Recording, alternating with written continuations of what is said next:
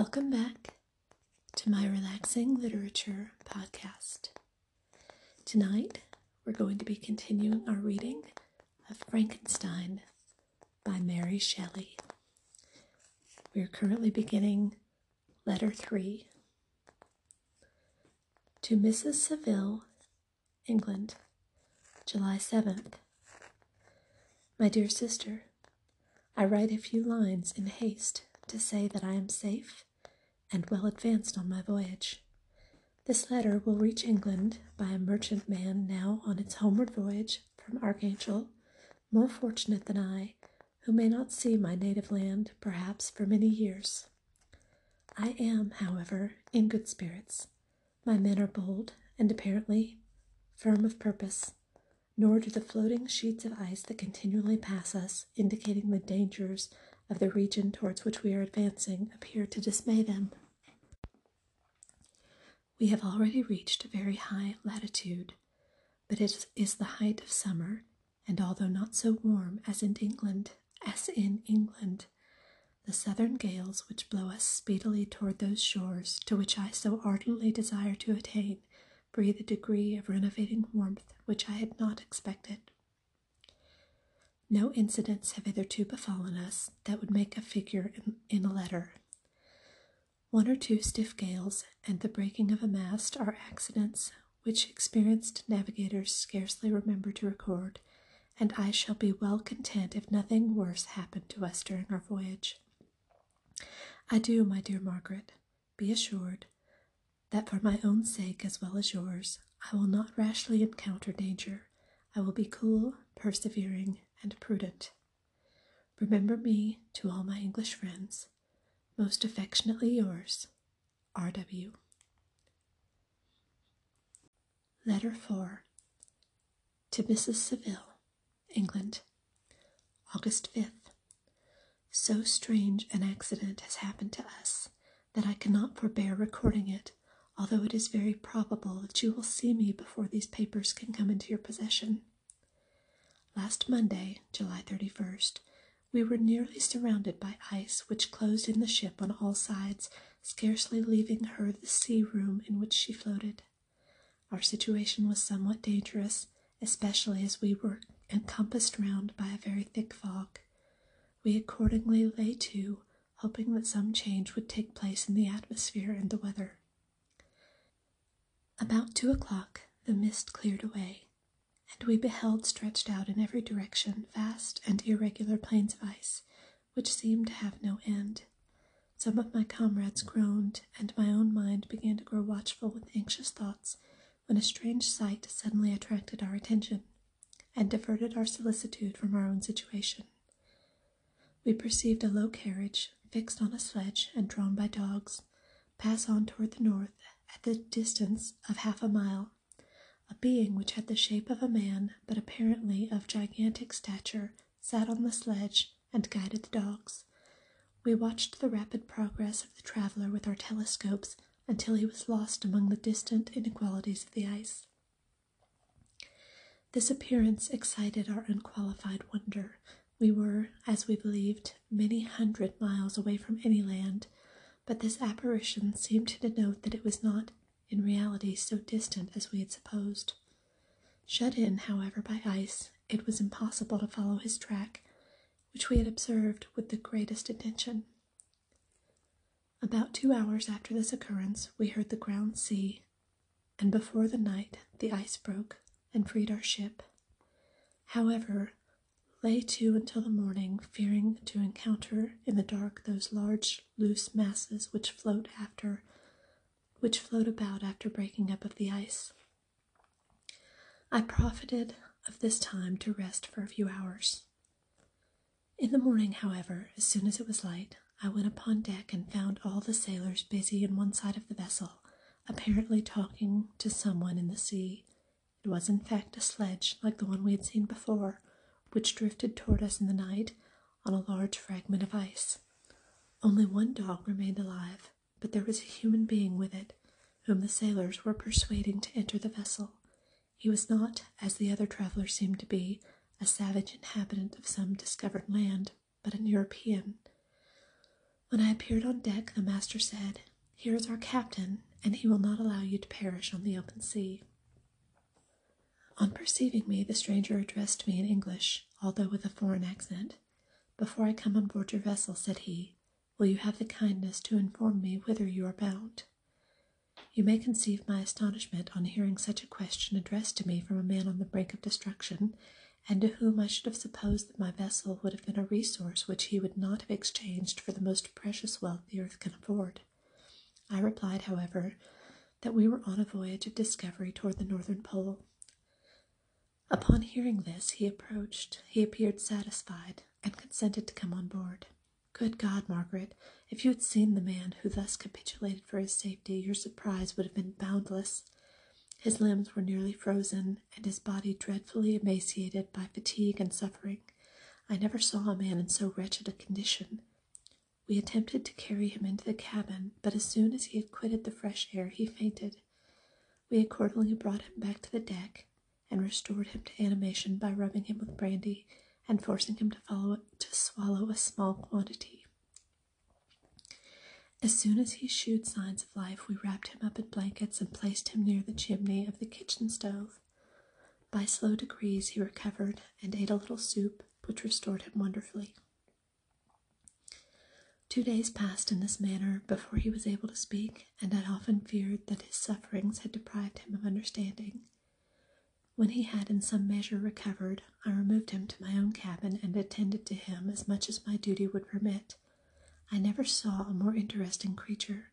His eyes have generally an expression of wildness and even madness, but there are moments when, if anyone performs an act of kindness toward him or does him the most trifling service, his whole countenance is lighted up, as it were, with a beam of benevolence and sweetness that I never saw equaled. But he is generally melancholy and despairing, and sometimes he gnashes his teeth, as if impatient of the weight of woes that oppresses him. When my guest was a little recovered, I had a great trouble to keep off the men, who wished to ask him 1,000 questions, but I would not allow them to be tormented by their idle curiosity in a state of body and mind whose restoration evidently depended on entire repose. Once, however, the lieutenant asked why he had come so far upon the ice in so strange a vehicle. His countenance instantly assumed an aspect of the deepest gloom, and he replied, "To seek one who fled from me." "And did the man whom you pursued travel in the same fashion?" "Yes." "Then I fancy we have seen him, for the day before we picked you up we saw some dogs drawing a sledge with a man in it across the ice." This aroused the stranger's attention, and he asked a multitude of questions concerning the route which the demon, as he called him, had pursued. Soon after, when he was alone with me, he said, "I have doubtless excited your curiosity, as well as that of the good people, but you are too considerate to make inquiries." "Certainly, it would indeed be very impertinent and inhuman in me to trouble you with any inquisitiveness of mine." "And yet you rescued me from a strange and perilous situation. You have benevolently restored me to life." Soon after this, he inquired if I thought that the breaking up of the ice had destroyed the other sledge. I replied that I could not answer with any degree of certainty, for the ice had not broken until near midnight, and the traveler might have arrived at a place of safety before that time, but of this I could not judge. From this time, the stranger seemed very eager to be upon deck to watch for the sledge which had before appeared, but I have persuaded him to remain in the cabin, for he is far too weak to sustain the rawness of the atmosphere. But I have promised that someone should watch for him and give him instant notice if any new object should appear in sight. Such is my journal of what relates to this strange occurrence up to the present day. The stranger has gradually improved in health, but is very silent, and appears uneasy when anyone except myself enters his cabin. Yet his manners are so conciliating and gentle that the sailors are all interested in him, although they have had very little communication with him. For my own part, I begin to love him as a brother, and his constant and deep grief fills me with sympathy and compassion. He must have been a noble creature in his better days, being even now in wreck so attractive and amiable. I said in one of my letters, my dear Margaret, that I should find no friend if on the wide ocean, yet I have found a man who, before his spirit had been broken by misery, I should have been happy to have possessed as my brother of heart. I shall continue my journal concerning the stranger at intervals, though should I have any fresh incidents to record. August 13th. My affection for my guest increases every day. He excites at once my admiration and my pity to an astonishing degree. How can I see so noble a creature destroyed by misery without feeling the most poignant grief? He is so gentle, yet so wise. His mind is so cultivated, and when he speaks, although his words are culled with the choicest art, yet they flow with rapidity and unparalleled eloquence.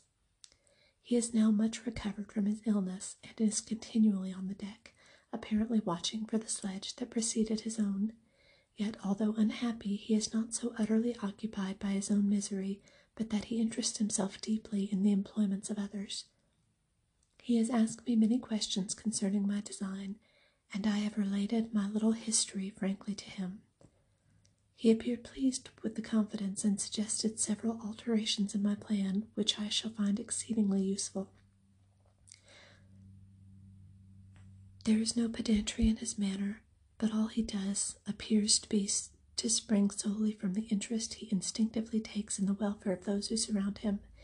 He is often overcome by gloom, and then he sits by himself and tries to overcome all that is sullen or unsocial in his humor. These paroxysms pass from him like a cloud from before the sun, though his dejection never leaves him. I have endeavored to win his confidence, and I trust that I have succeeded. One day I mentioned to him the desire I had always felt of finding a friend who might sympathize with me and direct me by his counsel. I said I did not belong to that class of men who are offended by advice. I am self-educated, and perhaps I hardly rely sufficiently upon my own powers. I wish, therefore, that my companion should be wiser and more experienced than myself, to confirm and support me, nor have I believed it impossible to find a true friend. I agree with you, replied the stranger, in believing that friendship is not only a desirable, but a possible acquisition. I once had a friend, the most noble of human creatures, and am entitled, therefore, to judge respecting friendship. You have hope and the world before you, and have no cause for despair. But I have lost everything, and I cannot begin life anew. As he said this, his countenance became expressive of a calm, settled grief that touched me to the heart. But he was silent and presently retired to his cabin. Even broken in spirit as he is, no one can feel more deeply than he does the beauties of nature, the starry sky, the sea, and every sight afforded by those wonderful regions seems to have the power of elevating his soul from the earth. Such a man has a double existence. He may suffer misery and be overwhelmed by disappointments, yet when he has retired into himself he will be like a celestial spirit that has a halo around him, within whose circle no grief or folly ventures. Will you laugh at the enthusiasm I express concerning this divine wanderer? If you do, you must have certainly lost that simplicity which was once your characteristic charm. Yet if you will, smile at the warmth of my expressions, while I find every day new causes for repeating them. August 19th. Yesterday the stranger said to me, "You may easily perceive, Captain Walton, that I have suffered great and unparalleled misfortunes. I had determined once that the memory of these evils should die with me, but you have won me to alter my determination. You seek for knowledge and wisdom as I once did, and I ardently hope that the gratification of your wishes may not be a serpent to sting you as mine has been. I do not know that the relation of my misfortunes will be useful to you, yet, if you are inclined, listen to my tale. I believe that the strange incidents connected with it will afford a view of nature, which may enlarge your faculties and understanding. You will hear of powers and occurrences such as you have been accustomed to believe impossible, but I do not doubt that my tale conveys in its series internal evidence of the truth of the events of which it is composed. You may easily conceive that I was much gratified by the offered communication. yet I would not endure that he should renew his grief by a recital of his misfortunes. I felt the greatest eagerness to hear the promised narrative, partly from curiosity and partly from a strong desire to ameliorate his fate, if it were in my power. I expressed these feelings in my answer. "I thank you," he replied, "for your sympathy, but it is useless. My fate is nearly fulfilled. I wait but for one event, and then I shall repose in peace. I understand your feeling," continued he, perceiving that I wished to interrupt him, "but you are mistaken, my friend. If thus you will allow me to name you, nothing can alter my destiny.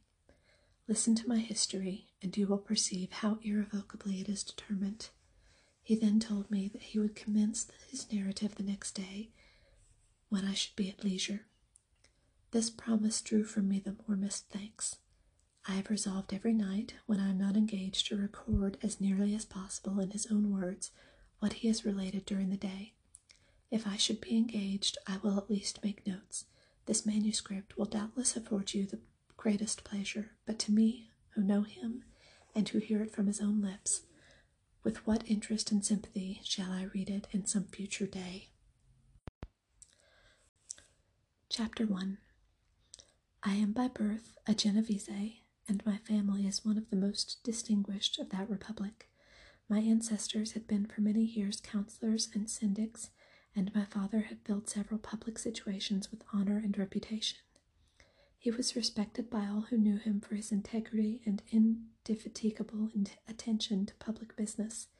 He passed his younger days perpetually occupied by the affairs of his country, and it was not until the decline of his life that he thought about marrying and bestowing on the state sons who might carry his virtues and his name down to posterity. As the circumstances of his marriage illustrate his character, I cannot refrain from relating them. One of his most intimate friends was a merchant who, from a flourishing state, fell through numerous mischances into poverty. This man, whose name was Beaufort, was of a proud and unbending disposition, and could not bear to live in poverty and oblivion in the same country where he had formerly been distinguished for his rank and magnificence. Having paid his debts, therefore, in the most honorable manner, he retreated with his daughter to the town of Lucerne, where he lived unknown and in wretchedness. My father loved Beaufort with the truest friendship, and was deeply grieved by his retreat in these unfortunate circumstances. He grieved also for the loss of his society, and resolved to seek him out, and endeavor to persuade him to begin the world again through his credit and assistance. Beaufort had taken effectual measures to conceal himself, and it was 10 months before my father discovered his abode. Overjoyed at this discovery, he hastened to the house, which was situated in a mean street near the Rus. But when he entered, misery and despair alone welcomed him. Beaufort had saved but a very small sum of money from the wreck of his fortunes, but it was sufficient to provide him with sustenance for some months, and in the meantime he had hoped to procure some respectable employment in a merchant's house. The interval was consequently spent in inaction. His grief only became more deep and rankling when he had the leisure for reflection, and at length it took hold so fast of his mind that at the end of 3 months he lay on a bed of sickness, incapable of any exertion. His daughter attended him with the greatest tenderness, but she saw with despair that their little fund was rapidly decreasing, and that there was no other prospect of support. But Caroline Beaufort possessed a mind of an uncommon mold, and her courage rose to support her in her adversity. She procured plain work, she plaited straw, and by various means contrived to earn a pittance scarcely sufficient to support life. Several months passed in this manner. Her father grew worse, her time was more entirely occupied in attending him, her means of subsistence decreased, and in the 10th month her father died in her arms, leaving her an orphan and a beggar. This last blow overcame her, and she knelt by Beaufort's coffin, weeping bitterly, when my father entered the chamber. He came like a protecting spirit to the poor girl, who committed herself to his care, and after the interment of his friend he conducted her to Geneva and placed her under the protection of a relation. 2 years after this event, Caroline became his wife. When my father became a husband and a parent, he found his time so occupied by the duties of his new situation that he relinquished many of his public employments and devoted himself to the education of his children. Of these I was the eldest, and the destined successor to all his labors and utility. No creature could have more tender parents than mine. My improvement and health were their constant care, especially as I remained for several years their only child. But before I continue my narrative, I must record an incident which took place when I was 4 years of age. My father had a sister whom he tenderly loved and who had married early in life an Italian gentleman. Soon after her marriage, she had accompanied her husband into her native country, and for some years my father had very little communication with her. About the time I mentioned, she died, and a few months afterward he received a letter from her husband acquitting him with his intention of marrying an Italian lady and requesting my father to take charge of the infant Elizabeth, the only child of his deceased sister. "It is my wish," he said, "that you should consider her as your own daughter and educate her thus. Her mother's fortune is secured to her, the documents of which I will commit to your keeping. Reflect upon this proposition and decide whether you would prefer educating your niece yourself to her being brought up by a stepmother." My father did not hesitate and immediately went to Italy that he might accompany the little Elizabeth to her future home. I have often heard my mother say that she was at the time the most beautiful child she had ever seen, and showed signs even then of a gentle and affectionate disposition. These indications and its desire to bind as closely as possible the ties of domestic love determined my mother to consider Elizabeth as my future wife, a design from which she never found a reason to repent. From this time, Elizabeth Lavenza became my playfellow, and as we grew older, my friend. She was docile and good-tempered, yet gay and playful as a summer insect. Although she was lively and animated, her feelings were strong and deep, and her disposition uncommonly affectionate. No one could better enjoy liberty, yet no one could submit with more grace than she did to constraint and caprice. Her imagination was luxuriant, yet her capability of application was great.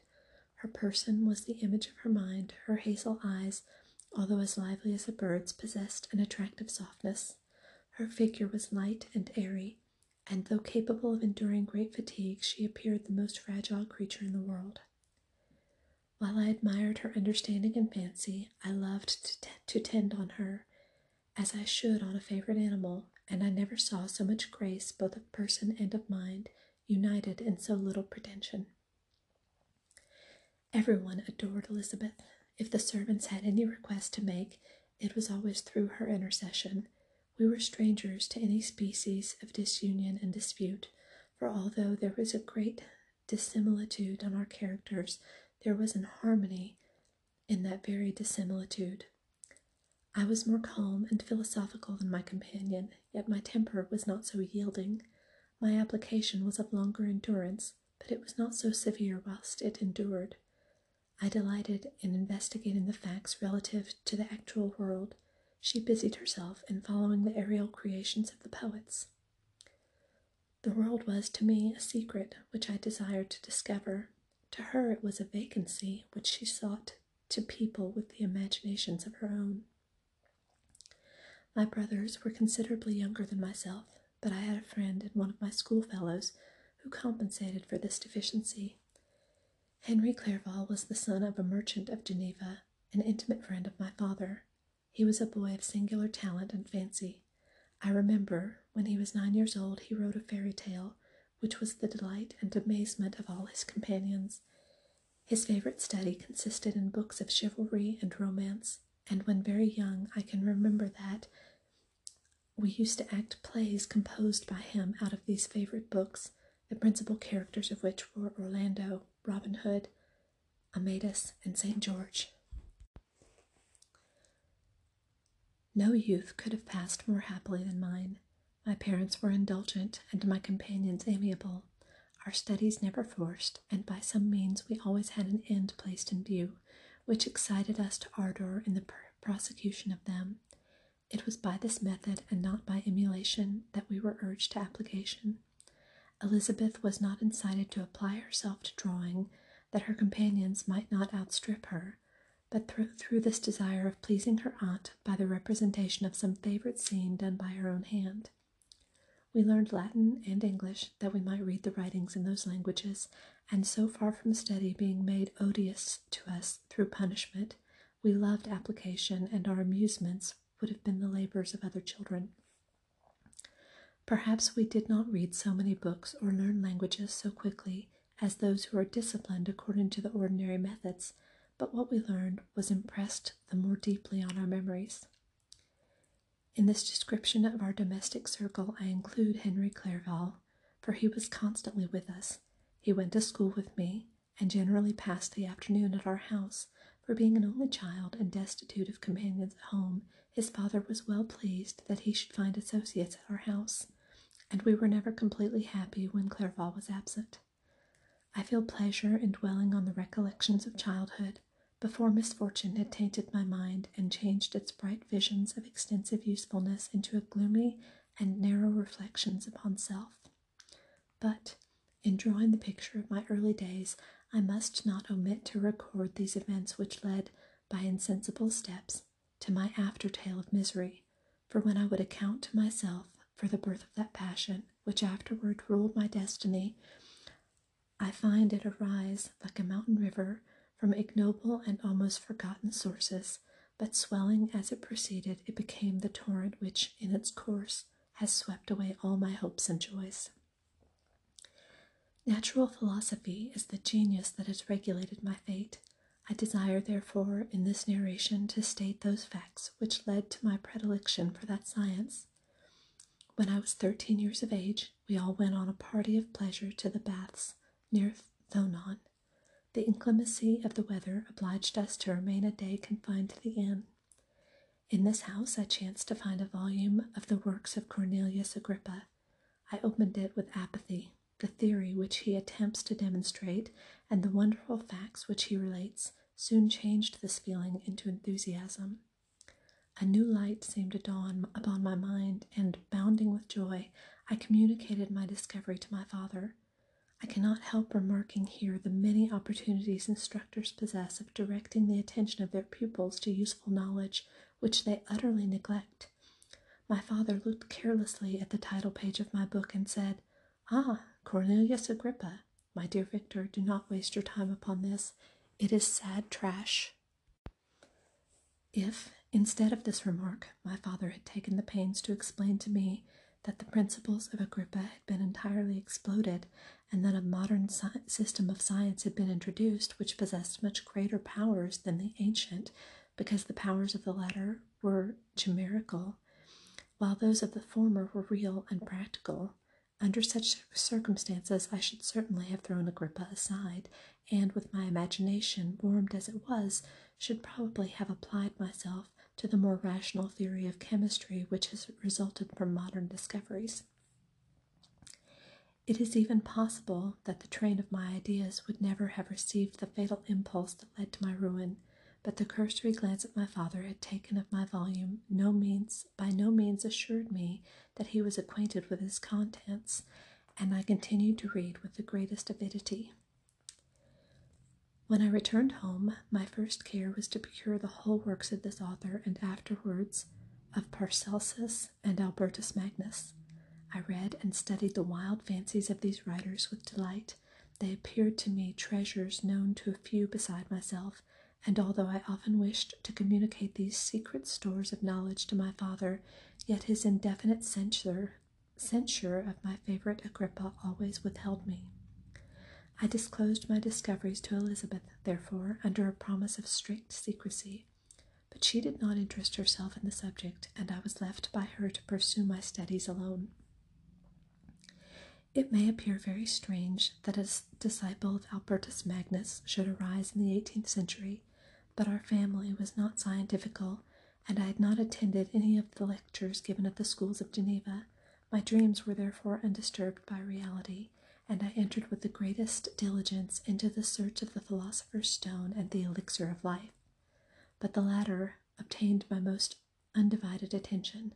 Wealth was an inferior object, but what glory would attend the discovery if I could banish disease from the human frame and render man invulnerable to any but a violent death. Nor were these my only visions. The raising of ghosts or devils was a promise liberally accorded by my favorite authors, the fulfillment of which I most eagerly sought, and if my incantations were always unsuccessful, I attributed the failure rather to my own inexperience and mistake than to a want of skill or fidelity in my instructors. The natural phenomena that take place every day before our eyes did not escape my examinations.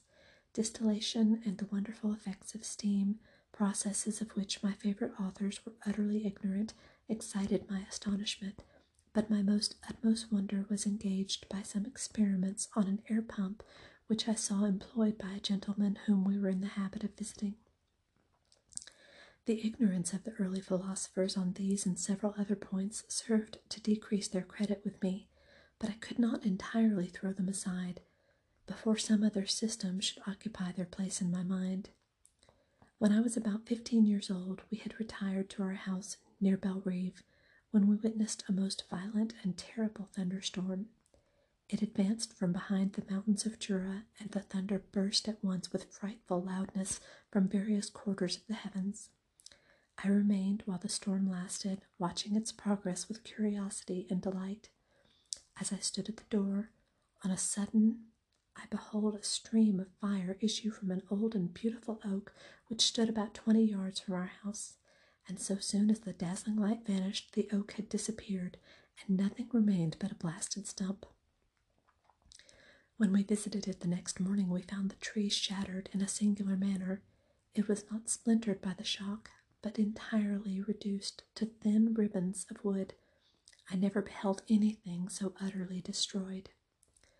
The catastrophe of this tree excited my extreme astonishment, and I eagerly inquired of my father the nature and origin of thunder and lightning. He replied, electricity, describing at the same time the various effects of that power. He constructed a small electrical machine and exhibited a few experiments. He made also a kite with a wire and string, which drew down that fluid from the clouds. This last stroke completed the overthrow of Cornelius Agrippa, Albertus Magnus, and Paracelsus, who had long reigned the lords of my imagination. But by some fatality I did not feel inclined to commence the study of any modern system, and this disinclination was influenced by the following experience. My father expressed a wish that I should attend a course of lectures upon natural philosophy, to which I cheerfully consented. Some accident prevented my attending these lectures until the course was nearly finished.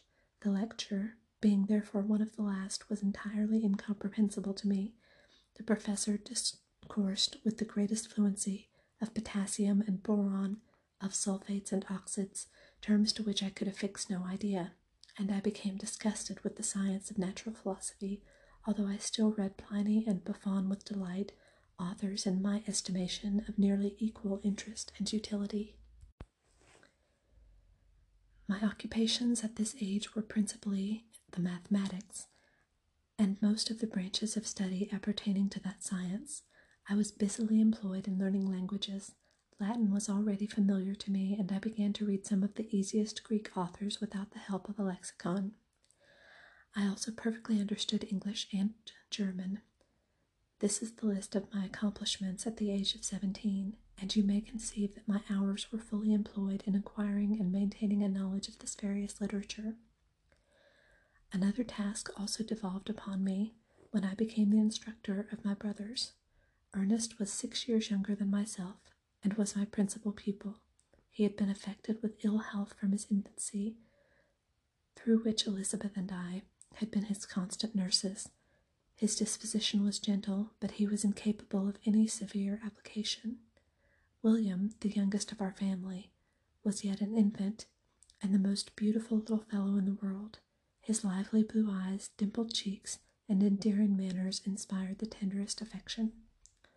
Such was our domestic circle, from which care and pain seemed forever banished. My father directed our studies, and my mother partook of our enjoyments. Neither of us possessed the slightest preeminence over the other. The voice of command was never heard amongst us, but mutual affection engaged us all to comply with and obey the slightest desire of each other. Thank you for joining me for another relaxing literature podcast. This has been a continued reading of Frankenstein by Mary Shelley. And I will ask you to please forgive any times that I misspoke or mispronounced words in this very difficult chapter. I am reading this book along with you for the first time. If you enjoy this podcast, please consider donating to help me improve the quality of it. And if you have any questions, comments, or suggestions on books you would like me to read next, you can find me on Instagram at Relaxing Literature. Welcome back to my Relaxing Literature podcast. Tonight, we're going to be continuing our reading of Frankenstein by Mary Shelley. We are currently beginning Letter 3. To Mrs. Saville, England, July 7th. My dear sister, I write a few lines in haste to say that I am safe and well advanced on my voyage. This letter will reach England by a merchantman now on its homeward voyage from Archangel, more fortunate than I, who may not see my native land, perhaps, for many years. I am, however, in good spirits. My men are bold and apparently firm of purpose, nor do the floating sheets of ice that continually pass us, indicating the dangers of the region towards which we are advancing, appear to dismay them. We have already reached a very high latitude, but it is the height of summer, and although not so warm as in England, the southern gales which blow us speedily toward those shores to which I so ardently desire to attain breathe a degree of renovating warmth which I had not expected. No incidents have hitherto befallen us that would make a figure in a letter. One or two stiff gales and the breaking of a mast are accidents which experienced navigators scarcely remember to record, and I shall be well content if nothing worse happen to us during our voyage. Adieu, my dear Margaret. Be assured that for my own sake as well as yours, I will not rashly encounter danger. I will be cool, persevering, and prudent. Remember me to all my English friends.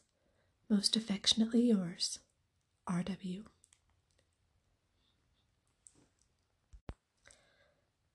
Letter 4. To Mrs. Saville, England, August 5th. So strange an accident has happened to us that I cannot forbear recording it, although it is very probable that you will see me before these papers can come into your possession. Last Monday, July 31st, we were nearly surrounded by ice which closed in the ship on all sides, scarcely leaving her the sea room in which she floated. Our situation was somewhat dangerous, especially as we were encompassed round by a very thick fog. We accordingly lay to, hoping that some change would take place in the atmosphere and the weather. About 2 o'clock, the mist cleared away, and we beheld stretched out in every direction vast and irregular plains of ice, which seemed to have no end. Some of my comrades groaned, and my own mind began to grow watchful with anxious thoughts, when a strange sight suddenly attracted our attention, and diverted our solicitude from our own situation. We perceived a low carriage, fixed on a sledge and drawn by dogs, pass on toward the north at the distance of half a mile. A being which had the shape of a man, but apparently of gigantic stature, sat on the sledge and guided the dogs. We watched the rapid progress of the traveler with our telescopes until he was lost among the distant inequalities of the ice. This appearance excited our unqualified wonder.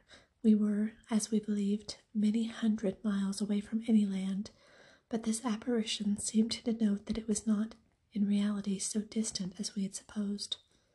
Shut in, however, by ice, it was impossible to follow his track, which we had observed with the greatest attention.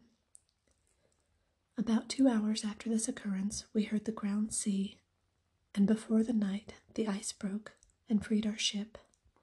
However, lay to until the morning, fearing to encounter in the dark those large loose masses which float about after breaking up of the ice. I profited of this time to rest for a few hours.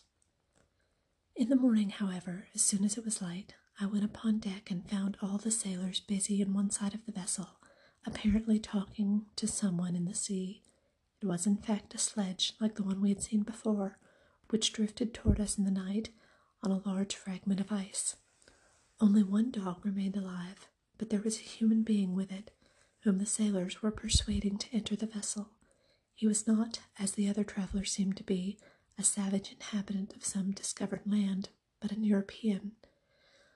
When I appeared on deck, the master said, "Here is our captain, and he will not allow you to perish on the open sea."